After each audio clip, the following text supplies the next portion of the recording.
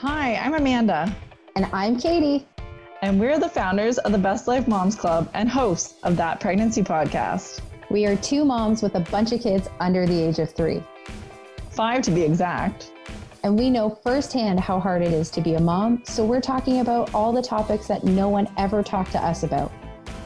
And not only is it hard being a mom, but it can be lonely and isolating, which is another reason why we're here, to help moms like you know that you're not alone.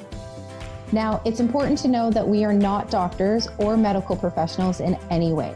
So always talk to your doctor or healthcare provider with any questions or concerns about your health or the health of your baby. We are moms sharing our lived experience and talking about all things pregnancy and life as a mom. So let's have a chat.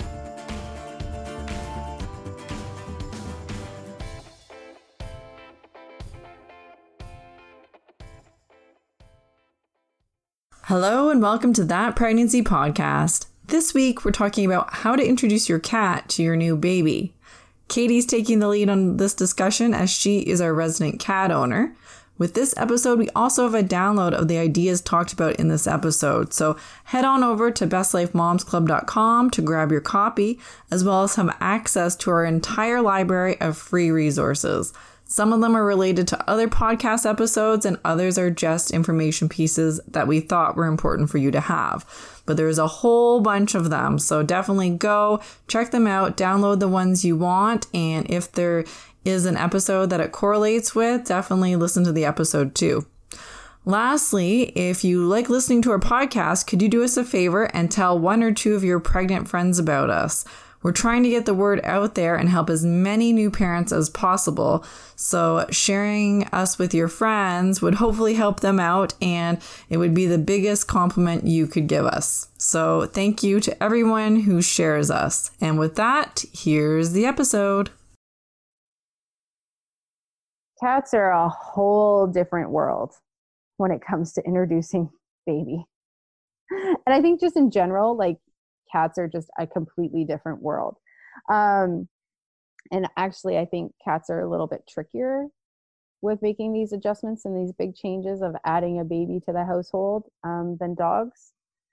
At least my experience with Jax has been a little bit more challenging. So some of the things with cats, and with Jax, I will say, like with Freya, he was great. With Finn, after Finn, we had a host of problems with Jax after, like really, really, really severe. And our solution, which I will tell you about, was rather extreme. And some people think is a joke, but it legitimately solved our issues. A cat's response to having a baby come into the household can be related to the breed and like their genetics associated with the breed, but also their personality, as well as their previous experiences with babies and kids. So that's something to consider. Cats are a little bit trickier with previous experience because cats are a little bit more, I don't want to say vindictive, but that's the word that comes to mind. They're a little bit more moody. So some things to consider. So cats, just generally, they need their own space for bed, food, water, and litter. And litter needs to be in a low traffic kind of private area. Obviously, nobody likes to poop when people are watching where there's lots of people. Same thing. Unless you're a mother. Yeah, that's true. And even then, I guess you don't really like pooping where there's lots of people running around. No, but there just is. You just have to do it. So cats are no different. So, having the litter space separated in a low traffic area, to consider that. Also having litter separate from like food and water, because cats are really, really sensitive to their smell. So you don't want to play with that. So if you're having a baby and you're like, oh, I need to rearrange all of my cat's locations of things and put them all in one spot, probably not a good idea, because 1, smells will mix. They won't be happy about that. And 2, cats do not do well with change. Like big changes, it doesn't work out well. So slow changes are best when dealing with the with introducing and preparing your cat for baby. Having a space for them that's elevated, like for food, but space for them to escape and have a private space, because you're going to be having guests come. Well, outside of COVID, you would probably have having guests come to your house. But you might have like help coming in from your bubble, right? Yeah. Like if you bubbled with some family members. Yeah, that's true. So like people coming in, you want to give them a space that is safe and secure. So if there's a bed there, and they probably already have that if you've already had your cat for a while. But having a gate once the kids are older that gives them an escape route that the kids can't get to them. That's a big one, especially once your baby is mobile. Because cats tend to, when things are unsettled, they prefer to hide. That's just their nature. Their nature's response is to go hide somewhere secure and wait until they can kind of suss out the situation. So give them that space. One of the biggest issues with cats, and we massively experience this, is spraying territory. Yeah. Brutal. Yeah, like our house, all our downstairs, our stairs, yeah, brutal. Covered in, like your carpets are garbage now. Like you have to replace the carpet. Oh yeah, 100%. Okay, so I will say, like, when we had Freya, Jax was great. He really didn't have any issues with the transition. Actually, he was not obsessed, I shouldn't say that. He really was with Freya at all times. But anyways, yeah, so Jax really was really good with Freya. Like, we didn't really have any issues. And then after we had Finn, he had massive, massive issues, and he was peeing and pooping everywhere. And I mean everywhere. It was very out of character.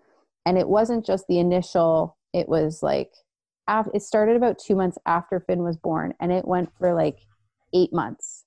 And it was horrible. Like Amanda said, my carpets are garbage now. We need to replace carpets. Yeah, absolutely brutal. So there are medical issues that can cause it. So like we went the vet route. The vet really didn't have any issues. One thing that you can do to help your cat with the transition, there's these pheromone sprays and like diffusers, plug-in diffusers called Feel Away. And it is a pheromone that the mother cat releases to her kittens to calm them down and make them go to sleep. Oh, interesting. Yeah. So that can be really good if you think your cat is stressed out, to have that in like high traffic areas, especially areas where the baby is, to just kind of like dope them up a little bit and just kind of relax. We tried that, and you can get it like a direct spray so that you can spray it on furniture too. If you're having issues with them kind of spraying on furniture, you can use that. But the Feel Away and you just buy that from a vet, and I think you can probably buy that from pet stores too. That can be really helpful because cats are really sensitive to smell, and using those calming pheromones can be really helpful. One thing like we had talked about with dogs was like setting up the gear so that your dog can get used to the gear. But for me, one of the things was slowly setting it up and slowly introducing the gear. We didn't have that option, obviously, because Freya, we didn't have anything, and then everything just showed up. But it is recommended to slowly set up your gear and let the cat adjust to piece by piece. So interesting. Yeah, because cats are very reactive to massive changes. Even slight changes, cats are very sensitive to. So if you can ease in on that, setting up kind of piece by piece to let them get used to it, can be really helpful. Treats, if your cat is motivated by treats, then being able to give them the treats once the baby's home with you. The biggest piece, I think, is attention.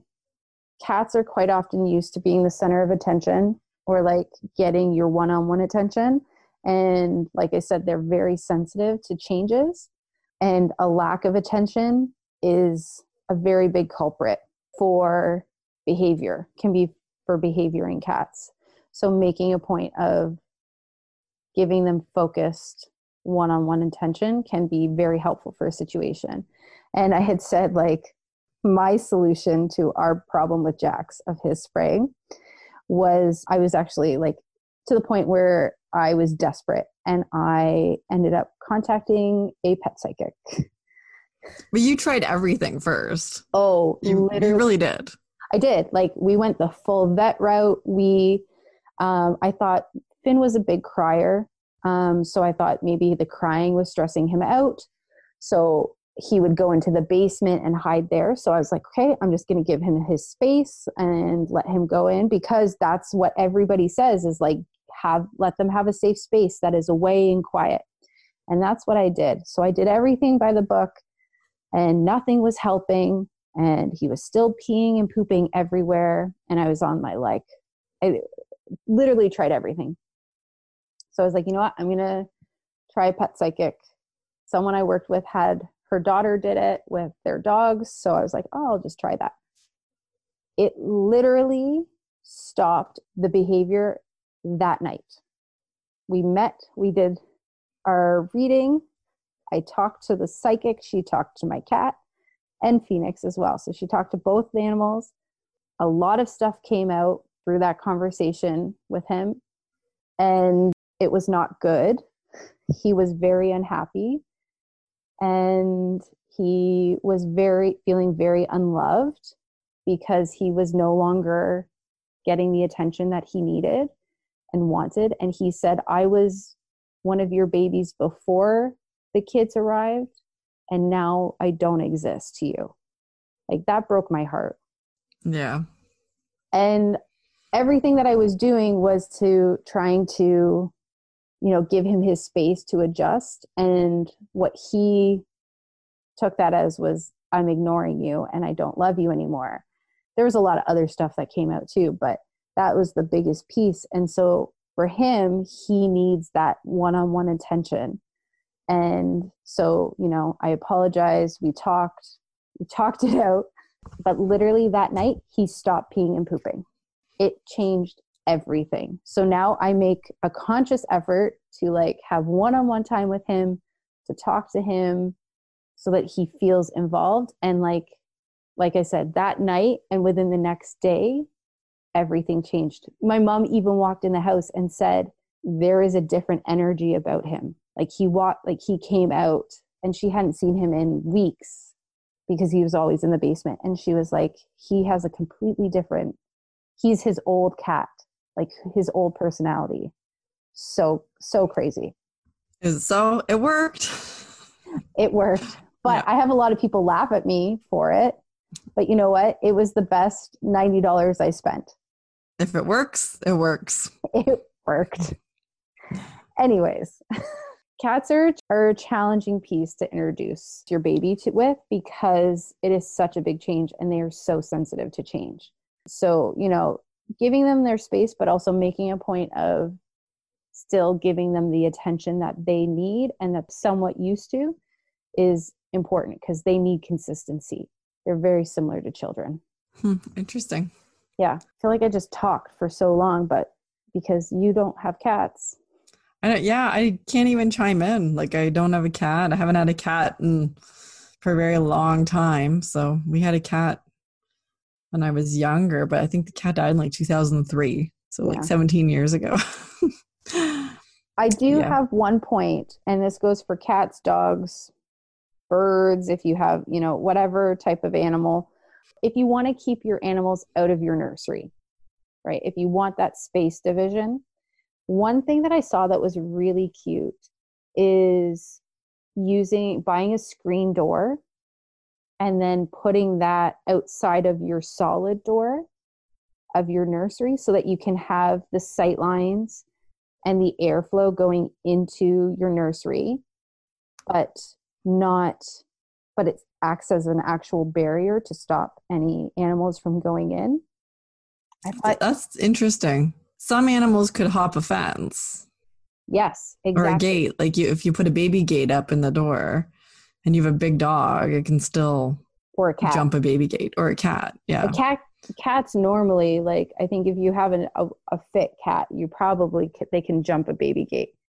Jax is not so much of that stature. So Yeah. jumping over the gate, he's more of a slide under. But yeah, and you know what? You can get them, it doesn't have to be, like, you can get a cute wooden one, right? Like if you want it to be aesthetically pleasing, like some of them have patterns or, whatever shape to it. But it allows you to have airflow as well as sightline. So, if your baby is in the nursery, you can still, the door's not totally closed for them. And then you can just do like one of those little hooks to lock it on the outside. But then you still have access to a solid door behind if at night you want to close the door while they're sleeping, which for fire safety is highly recommended that you close all bedroom doors while sleeping. You could also get one of those retractable ones. Have you ever seen the retractable screens? You could probably do that and just... The only thing is with those retractable screens is it's all screen, right? So if you have a dog that's running through, they're going to break. Or if they're magnetic, that's true. Like it'll bang.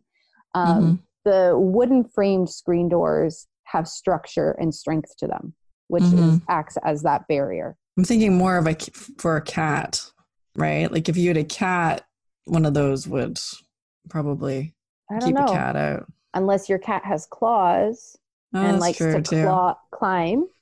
See, I don't have a cat. So anyways, that was a very in-depth list of stuff that you have there. Well, you know what? When I deep dive on a topic. Yeah, you had lots of good information. Also, too, when you get me talking about my animals, I am very happy to talk about them. Animals and kids. Yeah. And we even talked about poop this time too, thanks to Jax. Oh yes, there we go. Our weekly we talked about poop, so checks all the boxes. Can't go an episode without talking about some sort of poop preference. Welcome to Life as a Mom. Thank you for listening to this episode of That Pregnancy Podcast. If you have any questions, comments, or ideas for an upcoming show, we would love to hear from you. You can connect with us on Facebook and Instagram at Best Life Moms Club. Until next time.